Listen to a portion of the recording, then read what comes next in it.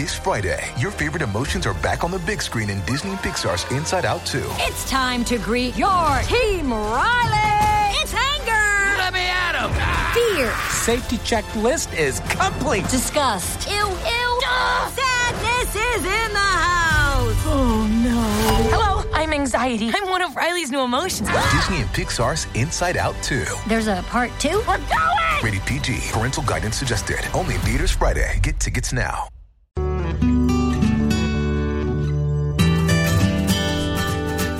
Hello and welcome to the New Books in Global Ethics and Politics podcast. I'm John McMahon from the Graduate Center CUNY, one of your hosts for the channel.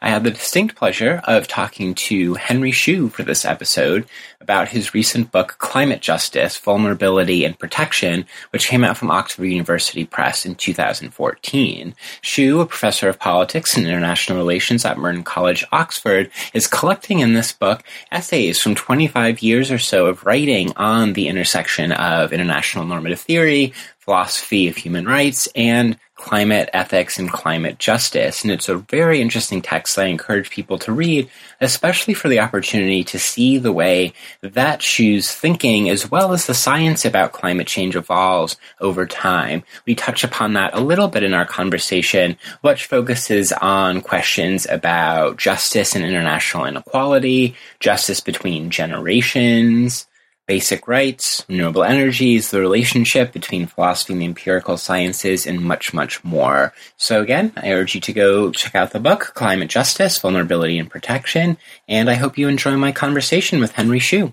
I'm now speaking with Henry Shue, who is Professor of Politics and International Relations at Merton College, Oxford, and also a Senior Research Fellow at the Center for International Studies. Henry, thank you so much for joining us on the podcast. My pleasure. Good to meet you, John. Nice to meet you as well. I was hoping perhaps you could start by telling us a little bit about your background and your research, and especially how this particular book, Climate Justice, fits in the arc of your work. At that time, I was teaching in the Ethics in Public Life program at Cornell, and that was a very interdisciplinary program. So among others, I ran into agricultural economists from the agriculture school. And one of them said to me, I hear you know about ethics. Can you tell us about the ethics of climate change? And I said, sorry, there are no, all-purpose principles of ethics that you can just apply everywhere, and I don't know anything about climate change, so I can't really help you. And so, he began to try to convince me that this was one of the major problems of our time, and pretty quickly that was quite clear. So I tried to learn a little bit about it. This was back 1989-90, and so for the last 25 years, I've been trying to understand the climate change itself, and also see what help philosophers can be in sorting out the ethical questions. And could you maybe tell us a little about this particular collection and kind of what was the impetus for collecting these particular essays together and putting them out at this time? Well, people had been telling me for years that I should get them all in one place. In my effort to reach out beyond philosophy departments, I had placed a lot of them in journals in other fields and collections edited by people in other fields. And so they actually were hard to find. And also, I had realized that as the science moved, our understanding of the questions also needed to move. And so I hoped there was a kind of, I don't want to call it progress necessarily, but an evolution of my understanding that might be at least an interesting example of somebody struggling with a problem. So what there is here is 17 of my essays about justice and climate change. I tried to leave out ones that were repetitive, and so just get one that made some kind of contribution. Although in a couple of cases I a contribution that I now don't think is quite right, but that, I hope, is instructive in its own way. No, I definitely think so. And I mean, it's, I certainly noticed as I was making my way through the book that kind of following the track of both your thinking and also the science on climate and the way those two things interacted is one of the kind of many very fascinating and very important things that this book is doing. So I very much enjoyed that.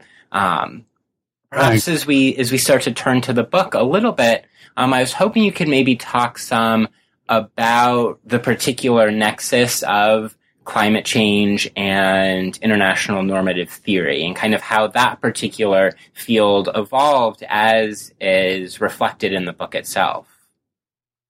Okay. We often approach problems, I think, as if, at a very abstract level, as if there's some group of agents and we have to come up with some principles that will govern those agents, but without thinking very much about the features of the agents. But in this case, of course, we have a world that's deeply unequal.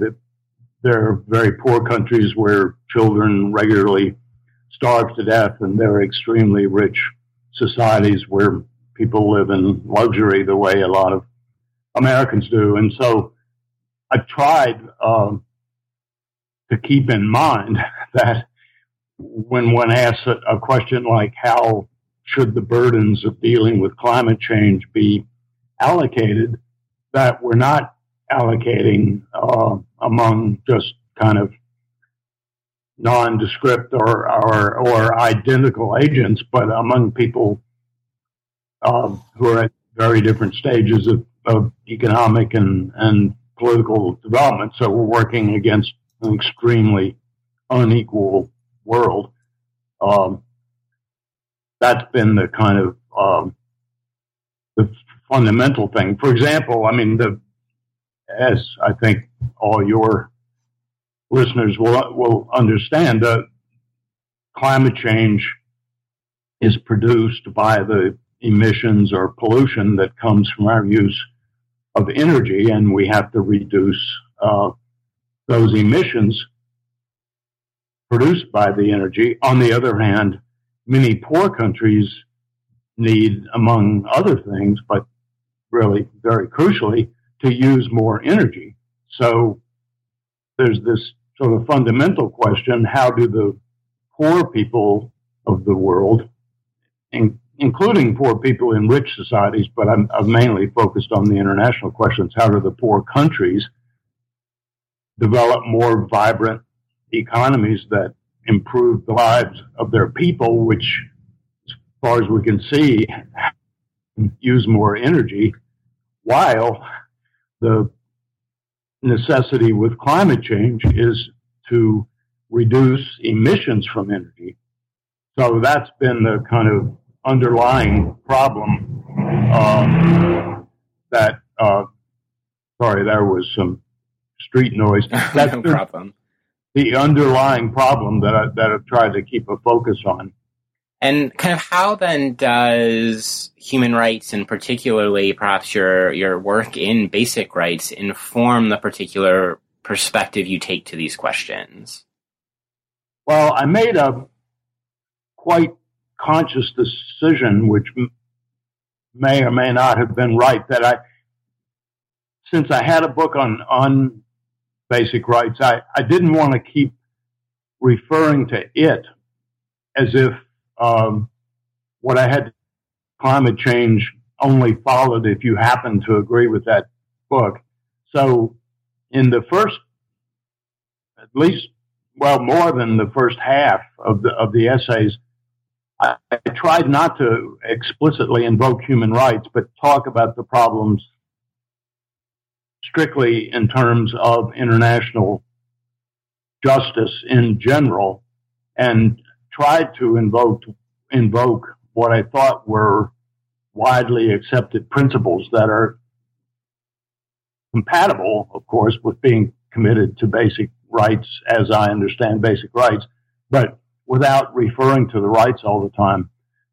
Actually, more recently, my colleague and friend at Oxford, Simon Caney, has started saying to me, sometimes you write about human rights and sometimes you write about climate change, but you don't ever write about human rights and climate change. So now the last couple of essays in the book, I've tried to talk explicitly about that connection. But a lot of what needs to be said, I think, can be said on the basis of middle-level principles of justice that would be acceptable to people whose theory is right-based and to people whose theory is not right-based. Yeah, so let's kind of get into that some. So maybe what kind of principles of equity or principles of fairness or principles of justice are most important, especially when, as you said, kind of especially in the first half of the book, a lot of the chapters, a lot of the essays are taking up this question of justice and fairness given radical inequality between nations. So what kind of principles of justice are most important for dealing with climate justice given those forms of inequality? Yeah, that's a totally central question. And I mean, there are a number of them, and part of the philosophical interest here is trying to sort out their relations. But I mean, first of all, given that the world is really quite radically unequal, and I actually sometimes use that in the strict Tom Nagel sense. Mm-hmm. Tom, that's wonderful piece about radical inequality. If one understands that the way Tom does, then the simple existence of radical inequality is itself a problem, and we should do something about inequalities that are that extreme. I mean, basically, this is an inequality where some people are extremely well off, others are extremely badly off, but the total resources are sufficient that the worst off could be a lot better off without the best off becoming much worse off. That's kind of the short version of that idea. And so, I mean, that seems to be extremely plausible, intuitively appealing principle. And so that's one. Another quite different principle that's also highly relevant, I think, is clean up your own mess, right? I mean, and I sort of invoke this a lot, but one of the arguments that has been made from the beginning by the poorer countries has been, where did this problem come from? It came mostly from the emissions from industrialization. Well, then it's the industrialized countries who've made the biggest contribution to the problem. So, other things equal, you'd think the people who created the problem should be the ones who bear the burden of cleaning it up, and so on. I mean, I don't want to kind of go through the whole thing, but I've tried to articulate some of these particular principles, like roughly eliminate radical inequality and clean up your own mess, and then look at what they would mean for dealing with climate change. And one of the conclusions I've come to, this is a little bit rough and ready, is that actually it doesn't make a great deal of difference which of these principles one invokes, because they all give you the same conclusion, which is roughly that the countries that created the mess, which are also the richest countries and therefore have the greatest ability to pay, should bear most of the burden. So the main conclusion you get is exactly what's built into the climate change treaty anyway, which is that the economically advanced, wealthiest nations should be taking the lead in dealing with the problem, which is a conclusion that the advanced developing nations have mostly resisted. Certainly the United States has resisted it. So the general thing is, I've tried to look at the principles, articulate the different ones, see how they apply, and what I've actually thought is that they mostly all point in the same direction, And I think that's certainly kind of one of the effects of gathering these essays together, is that even when you are kind of drawing on different principles, they do converge on that particular conclusion. And it seems to me that another implication of the various principles is a rejection of the notion often put forth by the richer countries that we can deal with climate now and we can push questions of justice off into the future. So I was hoping you could perhaps talk how the principles of justice that you're working with and working through in the book push back against that notion.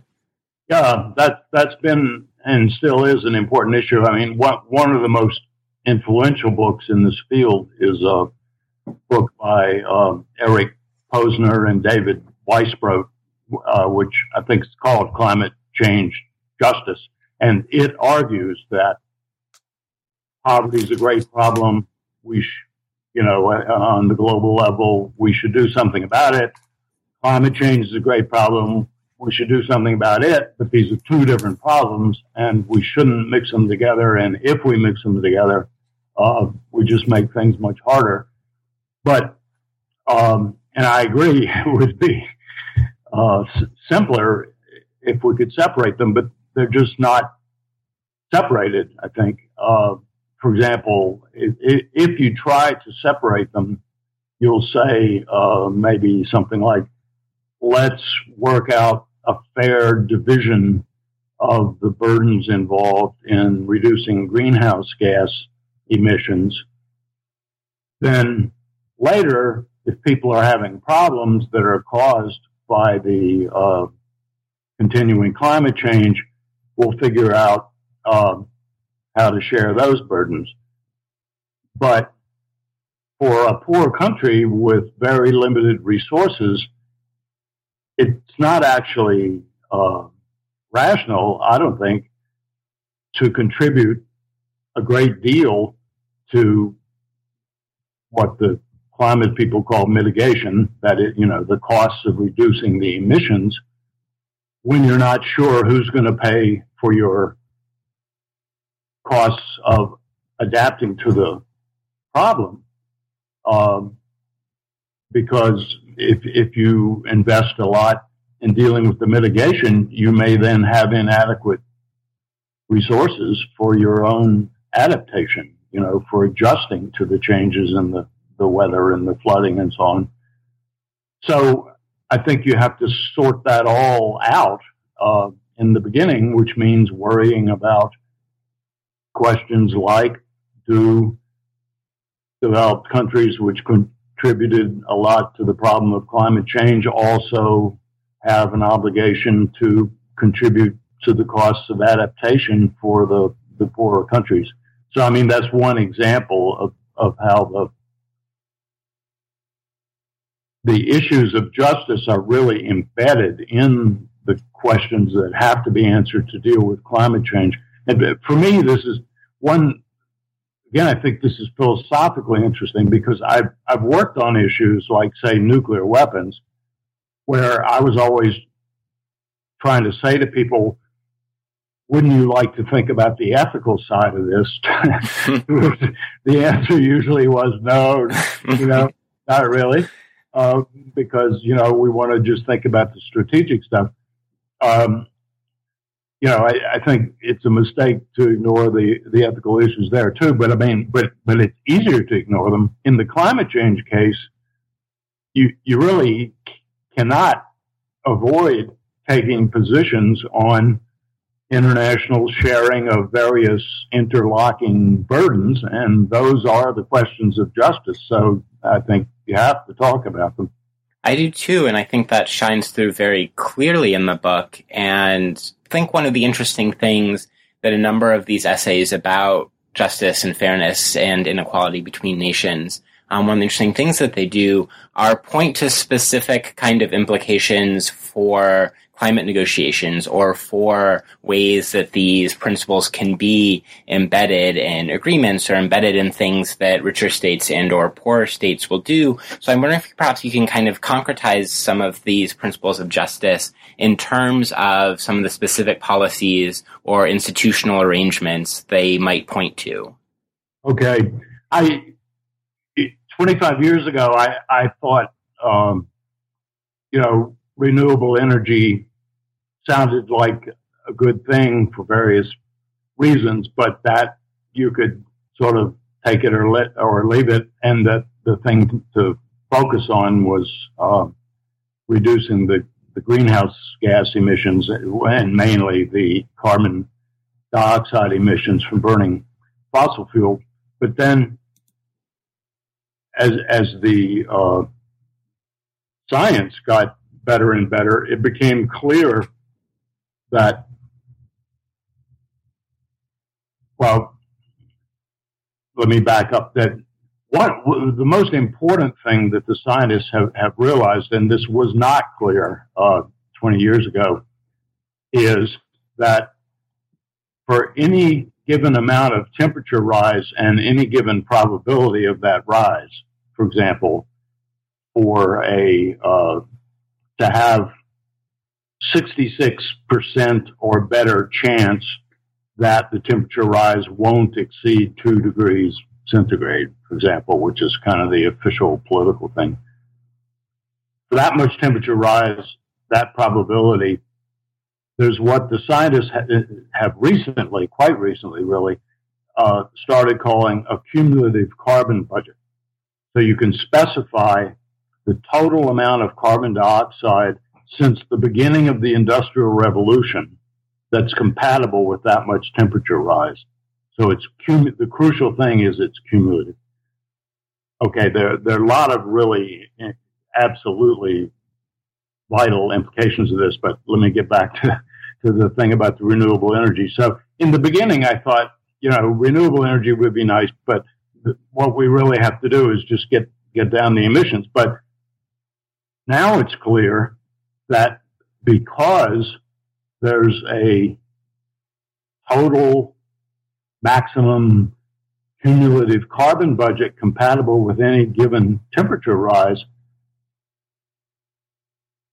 and this total is cumulative, we really have to totally stop adding carbon dioxide emissions to the atmosphere to stay within the budget, because as long as we add any additional emissions, we're adding to the cumulative amount of carbon dioxide. So that means if there's to be additional energy use any place, it really has to be alternative energy. It doesn't literally have to be renewable. That is, one possibility is nuclear, and but it definitely can't be from fossil fuel. So this transforms renewable and other forms of alternative energy from just seeming like, a nice idea to being absolutely essential to dealing with climate change, but then developing adequate sources of renewable energy is going to take research and development and technological change, investment, and somebody's going to have to pay for all this stuff. And so we're right back to the questions of justice. And so you, by a somewhat elaborate argument, you essentially argued that there's a moral imperative to move forward with alternative energy. And so it's just an entirely different picture from what we had only a few years ago. Yeah. Did I get off the question you were actually trying to ask me? No, that's really, I think, a very illuminative answer to the question I was trying to get at. I think another kind of question, and again, where kind of the importance of alternative and renewable energies plays a very important role, is how we approach the question of intergenerational justice, which is something that many of the middle chapters of the book, the chapter on the Kyoto Protocol, for instance, and a few other chapters in the middle are trying to get at. So as a way to kind of maybe focus on the very large question of intergenerational justice as it relates to climate change, perhaps you could talk us through justice between generations vis-a-vis the idea of something like basic rights. Okay. we realized early on that greenhouse gas emissions, and especially carbon dioxide, it's important to focus on the carbon dioxide for reasons I can give if it's of interest, that these emissions are transnationally zero sum, so to speak. I mean, obviously, if you're adding up the total cumulative emissions and the U.S. emits a certain amount, then that's an amount that India cannot emit when it develops or will exceed the total. So it's zero sum transnationally. But now it's clear, because we understand that the carbon budget is cumulative. You have to total it all up because the carbon dioxide stays in the atmosphere. I mean, that's the kind of main thing to know, is that not all of it, but a significant percentage of the carbon dioxide, once it enters the atmosphere, just stays there for millennia.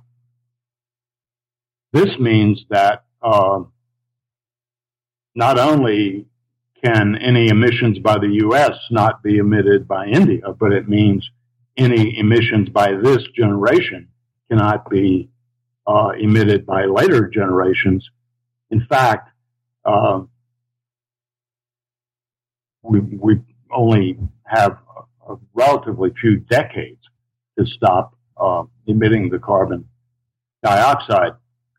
But if one accepts that there are, among people's rights, some material rights to basic standard of living and drinkable water and adequate food and so on, then it's clear that people will be able to satisfy their rights only if they have enough energy for that much of a healthy economy. But the energy cannot be based on fossil fuel, because we need to have ended the carbon dioxide emissions. So if rights, I take it, are about all of us together providing protections so that vital interests of people that they can't deal with themselves are protected. We know that future people are going to have a vital interest in having adequate energy for a decent economy, but we also know that that energy cannot be based on fossil fuels. So they're not going to be able to satisfy their rights unless the world that they come into is a world that has an energy regime that's not undermining the climate. That is, not a fossil fuel energy regime, but an energy regime based on alternative fuels. So it seems to me, when this fits the mold of human rights perfectly, it's a vital need that will be threatened in ways that individuals cannot themselves deal with, so that if we have a duty to protect their capacity to satisfy these vital interests, then we have a duty to leave them with an energy regime that will support their economy but not wreck their climate. So you have as I mentioned, in the beginning, I didn't really sort of think in these terms, but it seems to me there is a human rights argument for dealing with climate change, and even a human rights argument for renewable energy, which was a connection that I didn't see for a long time. Right, and I think you put it really pointedly and very insightfully, and this is in chapter 16, where you make a comment to the effect that there's a lot of vulnerability faced by future generations, and yet we are the only representatives that they can have right now for decisions that are going to affect them and their vulnerability and their basic rights into the future. And I think that this kind of question of intergenerational justice is an interesting thread throughout the book. I was wondering, though, if perhaps there's a contrast or a way that kind of you're taking up the question of intergenerational justice that's different than the way it gets played out in international negotiations, the way it gets played out in kind of political and popular discourses, or even in other philosophical discourses. Well, the main contrast, unfortunately, I think, is it's very difficult for people to take future generations very seriously. I mean, my friend Dale Jamieson has written important stuff about climate change, and one of the things Dale tends to say is that he's not sure evolution has equipped us to deal with the kind of problems that come up here and what the various features that Dale's worried about. But one of them is just the huge time spans. I mean, it's notorious. It's that members of the House tend to think in 2-year terms. Members of the Senate think in 6-year terms. Businessmen think in quarters of, years. And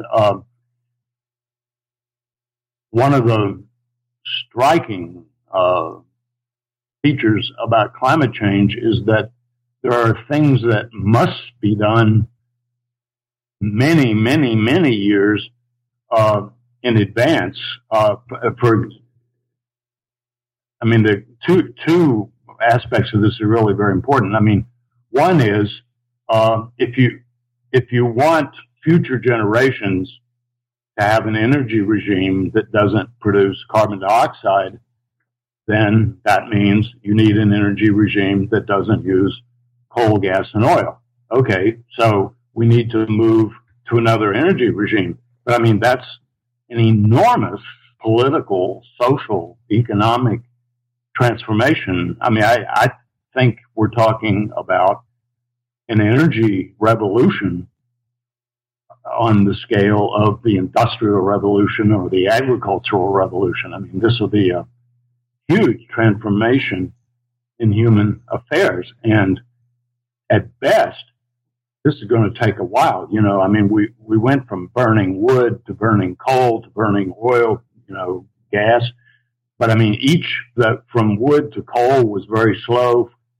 From coal to oil would have been slow, except we never left the coal behind. I mean, that's a move we still haven't really made. We're burning all that stuff at the same time. So to actually, we have super tankers cruising the oceans full of oil. We have gigantic infrastructure with gas pipelines, coal mining, great trains of hundreds of cars carrying the coal. This is all a basic economic structure that has to go away and, do something totally different. And it's going to take a while. So, I mean, I think that's maybe clear enough. But it means if you want our grandchildren's children to have a completely different energy regime, and ideally people before that, then we need to be moving right along right now. The other, so that's to say it's going to take a long time to produce the solutions.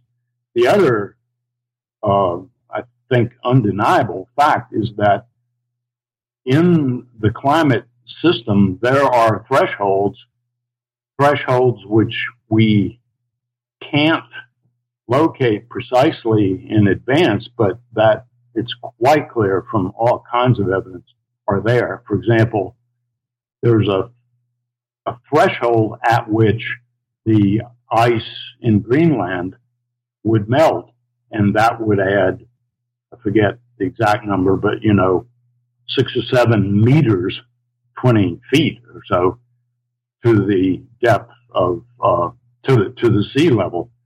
And there's a threshold for the thawing of the permafrost in Siberia, at which the methane, there's huge amounts of methane that are now captured by the permafrost. But if that melts deeply enough, that methane, which is down there in the sort of rotting debris and detritus of ancient vegetation, will come out, and methane's a very powerful greenhouse gas. So, I mean, one can fairly easily specify the nature of a lot of these mechanisms. What we don't know is exactly where or when things will get warm enough for that to happen, but we know there is such a place, and if we don't want to get to that place, then we need to be getting control of the emissions much sooner. So, again, it's not, just as I used to think renewable energy was sort of a nice idea. I mean, you might think doing something for the great-grandchildren is a nice idea, but not just a nice idea. The bad things are not going to be prevented, and the good things are not going to happen, a century from now, unless we get going on them right now. So either we take action to provide adequate life for future generations, or it's not going to happen, because they can't just, graduate from college and change the energy regime the next 2 weeks. This stuff has an enormously long time fuse, and either we get it moving so that it could be finished when they need it, or it's not going to be there when they need it. And I think something that's clear in the particular kind of discussion you just gave us, and in our earlier discussions as well, and certainly in the book, is that there are kind of unique empirical facts about the climate and about climate change that make it a unique problem for a philosophical perspective such as your own that is very oriented towards the real world. So I may be hoping you could tell us a little bit about kind of the process you went through with your background of engaging the science and kind of what it is about climate change that's empirically and scientifically unique for philosophers, and how that's kind of informed your thoughts. Okay. I guess, insofar as I've tried to do any one thing in my life, it has been to try to think about moral issues in a way that takes seriously the way the world actually works. In 1978, I wrote an article about torture, and the sort of main point of it was philosophers like to talk about ticking bombs and people who only get tortured when there's a ticking bomb, but this is actually not what torture is like. Torture is big bureaucratic systems that involve secret prisons around the world and, institutional, bureaucratized, routinized torture. And you can talk about the hypothetical cases if you want to, but if you want policy people to get any guidance from you, you have to talk about what actually happens. So in general, I've tried to sort of make a point of looking at as much as I could learn about how stuff happens and functions. And you're right. In the case of climate, there are all these features that are monumentally important. I mean, for your series on global ethics, I mean, one thing one can say about climate change is just that it's as thoroughly global as anything possibly can be. Wherever the emissions come from, they may come from a power plant in Schenectady, but they're going to go into a general soup of emissions that will be in the atmosphere of the planet as a whole. So there's no connection between the location of cause and the location of effect. So, for example, it's quite clear that the Arctic is the part of the planet that's warming most, but obviously it's not the part of the planet with the most emissions, and there's just no connection between where the emissions come from and where the climate change occurs. But there are about 7 other similar features. I mean, there's no connection between who does the most emitting and who suffers the most. The sea level is definitely already rising, and no matter what we do, the sea level will rise for quite some time. Who will that affect? It'll affect the people who live at low sea level. But, among the people who live at low sea level are most of the population of Bangladesh, a huge proportion of the population of India who live right along the coast and live in these giant coastal metropolises like Mumbai, and they are going to be bothered by not bothered, that's understatement of the year, that their lives are in danger of being wrecked by rising sea level, but many of them don't even have access to electricity, and so on. So I don't want to sort of go through the whole litany, but it's a problem where effects extend globally, and no one just sort of pays for his own behavior.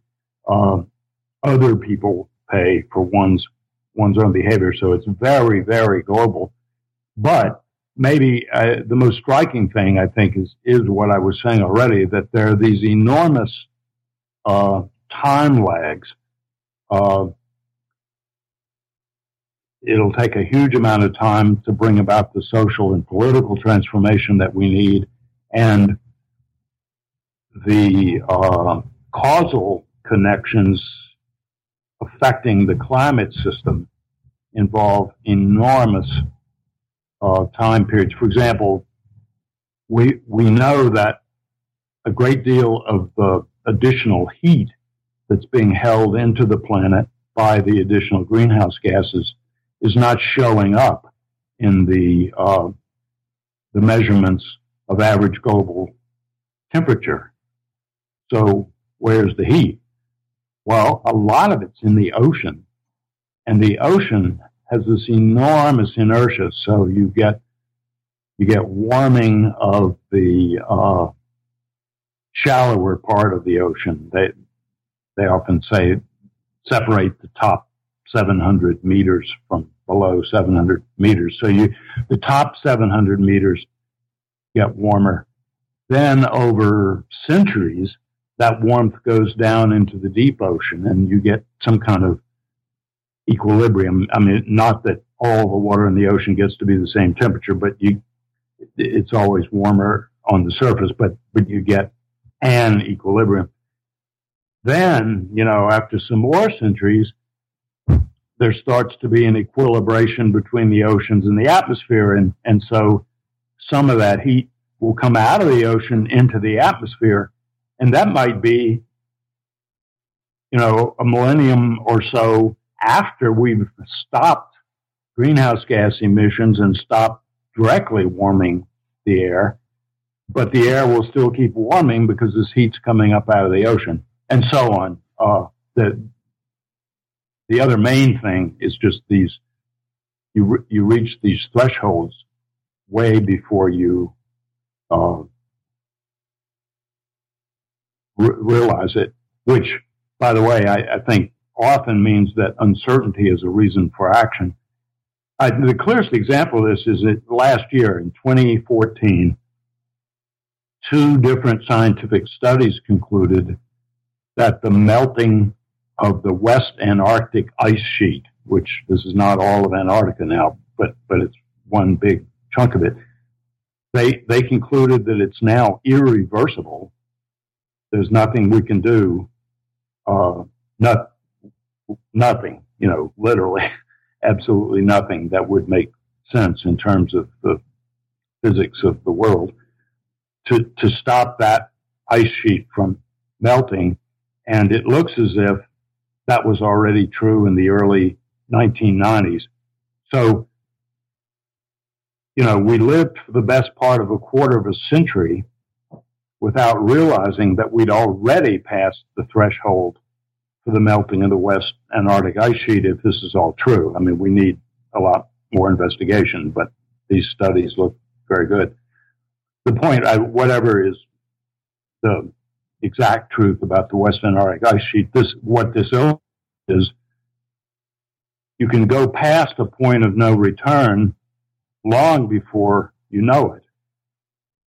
I think that means that the argument that from uncertainty, which in American politics is usually mobilized as a reason not to do anything. We need to do more research because we don't know.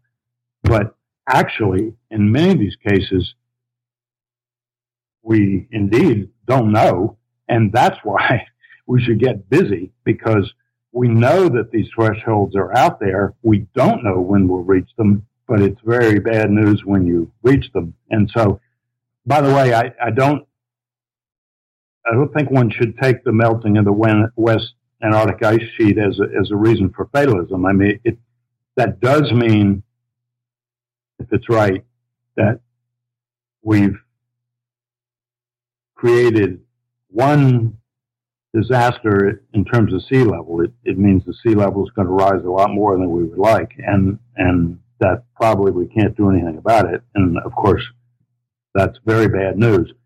But there are lots of other thresholds which we probably haven't reached yet, but which are equally important. And so I think rather than getting discouraged because we failed in the case of the West Antarctic ice sheets, which we did fail, but what we should conclude from that, I think, is we should become energized about these other thresholds, because that was one battle, but this is a big war, and there are lots of other battles. There's still the methane in the Siberian permafrost and lots of other stuff, and it will make a huge difference whether we pass these thresholds or not.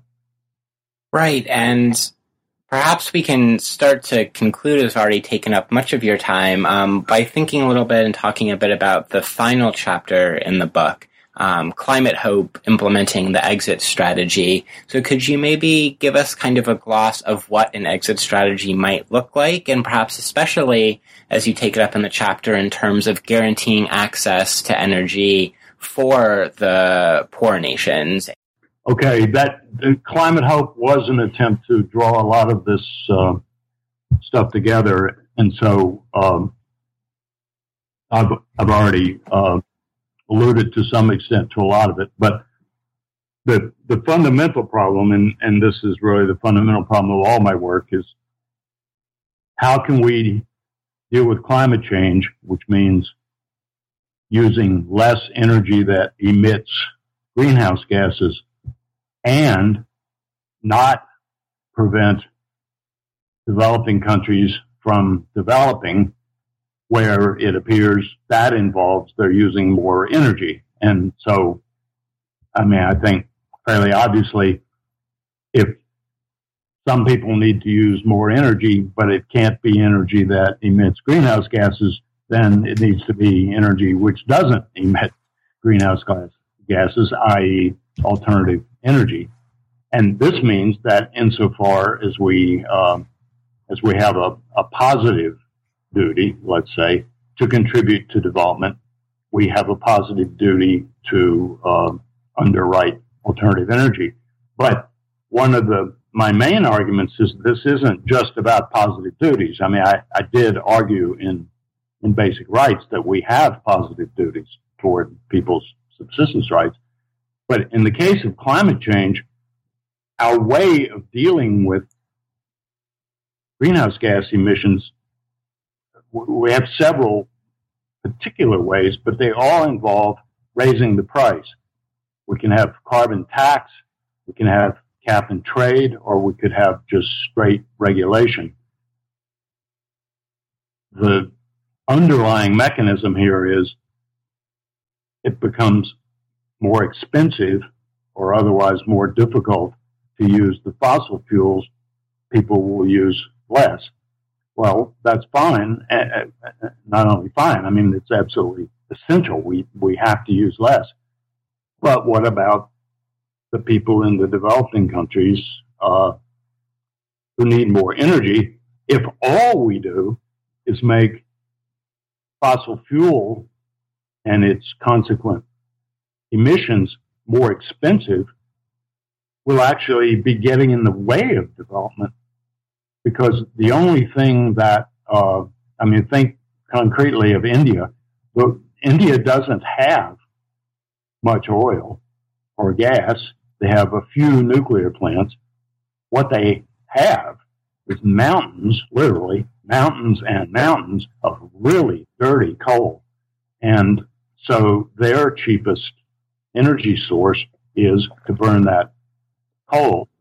But if we take action to reduce the burning of coal, which we absolutely must do because it's by far the worst source of carbon dioxide, we're going to make it very hard for the poorest Indians even to get reliable electricity. And, 500 million Indians don't have reliable electricity.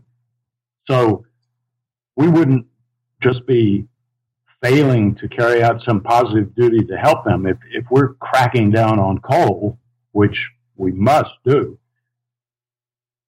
and that's it, then we're interfering with the only kind of development they can afford. So it seems to me that besides any positive duty, we have a negative duty not to carry out the energy revolution from fossil fuels to alternative energy in such a way that we absolutely prevent the Indians from having economic development to a level that will enable their poor to just have reliable electricity. So, this is one concrete example, I think, of what I earlier was saying was a kind of surprising moral obligation to promote renewable energy, which doesn't seem like the kind of thing you'd have a moral obligation to do. But if you have even a moral obligation not to get in the way of Indian development, but we need to do what we can to keep them from burning all that coal, then we have to accompany our efforts to keep them from burning that coal with doing what we can to bring affordable and accessible alternative energy. For example, villages in Italy now, in India now, will sometimes have a village set of solar panels, and the villagers will bring their cell phones in to where the solar panels are and charge their cell phones, and then they, it's an enormous benefit to them to have the cell phones. So they're getting, a community source of battery recharging from the solar panels. If we can assist them in getting an array of solar panels in every village, that has all kinds of benefits. I mean, they don't need to get their electricity from burning coal. They don't even need to install all the power lines and all that stuff that goes with the traditional electricity grid. So we enable them to do a so-called leapfrog technologically, improve their lives, and prevent them from increasing their emissions, because, as everybody knows, China has developed quickly, but it's added a huge amount to the cumulative carbon budget. So, to be fair to them, they're also doing a lot on renewable energy. It's just China's a big place. They're doing a lot of everything.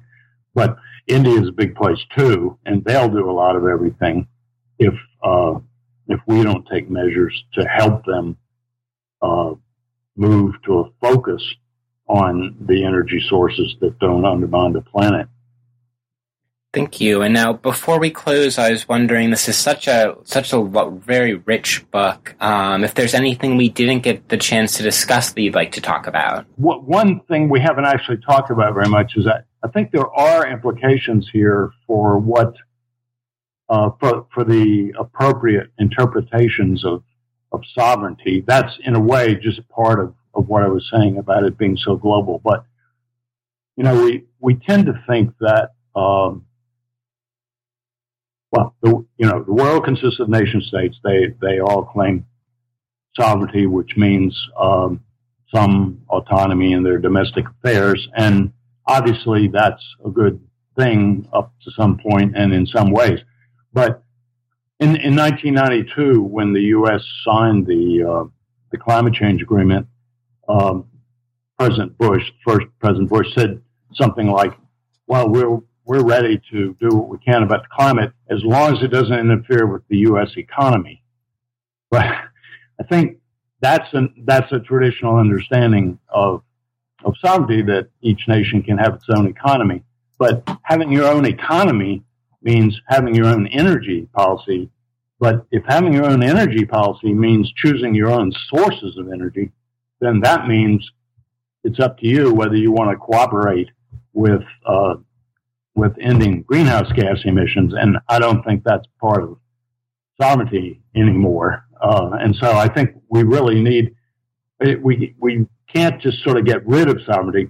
There's all kinds of bad interventions going on. So, this needs some careful philosophical work, but we need to rethink sovereignty, keep protection against outside demands that ought to be resisted, but make room for kinds of energy policy that are compatible with dealing with climate. So that's one thing. But actually, you've very nicely brought out most of the main things. Oh, well, thank you. It was very much a pleasure to read. And so one final question, I was wondering if you could tell us a little bit about what you're currently working on. Well, mostly just going on with the justice toward future generations, and especially this problem of passing what I've now started calling the date of last opportunity. That illustration about the West Antarctica ice sheets. We know now that in some cases, the last time something can, well, we know for sure that there is a last time when something can be prevented. Often we don't know when that last time is, but we have very good reason to think it might be either now or quite soon. And so this fairly obviously raises these problems about do we have obligations to take what you might think of as stronger measures than the measures any old generation would have on just general principles toward future generations. Might there be something like a special responsibility to try to avoid passing additional points of no return? And how stringent is that? I mean, philosophers will see this is one of these problems where if you're not careful, you end up with such strong obligations for people that they can't have lives of their own, and all they do is, serve as tools to prevent the problems of the future. So it's another case where we need good philosophers to formulate the thing correctly. But that's my sort of main worry is what about these uncertain points of no return? How much responsibility is generated by our understanding that they're out there? Right. Well, we'll look out for future work along those lines. Henry Shue, thank you so much for joining us on New Books in Global Ethics and Politics to talk about climate justice. You're welcome, John. I enjoyed it. Thank you.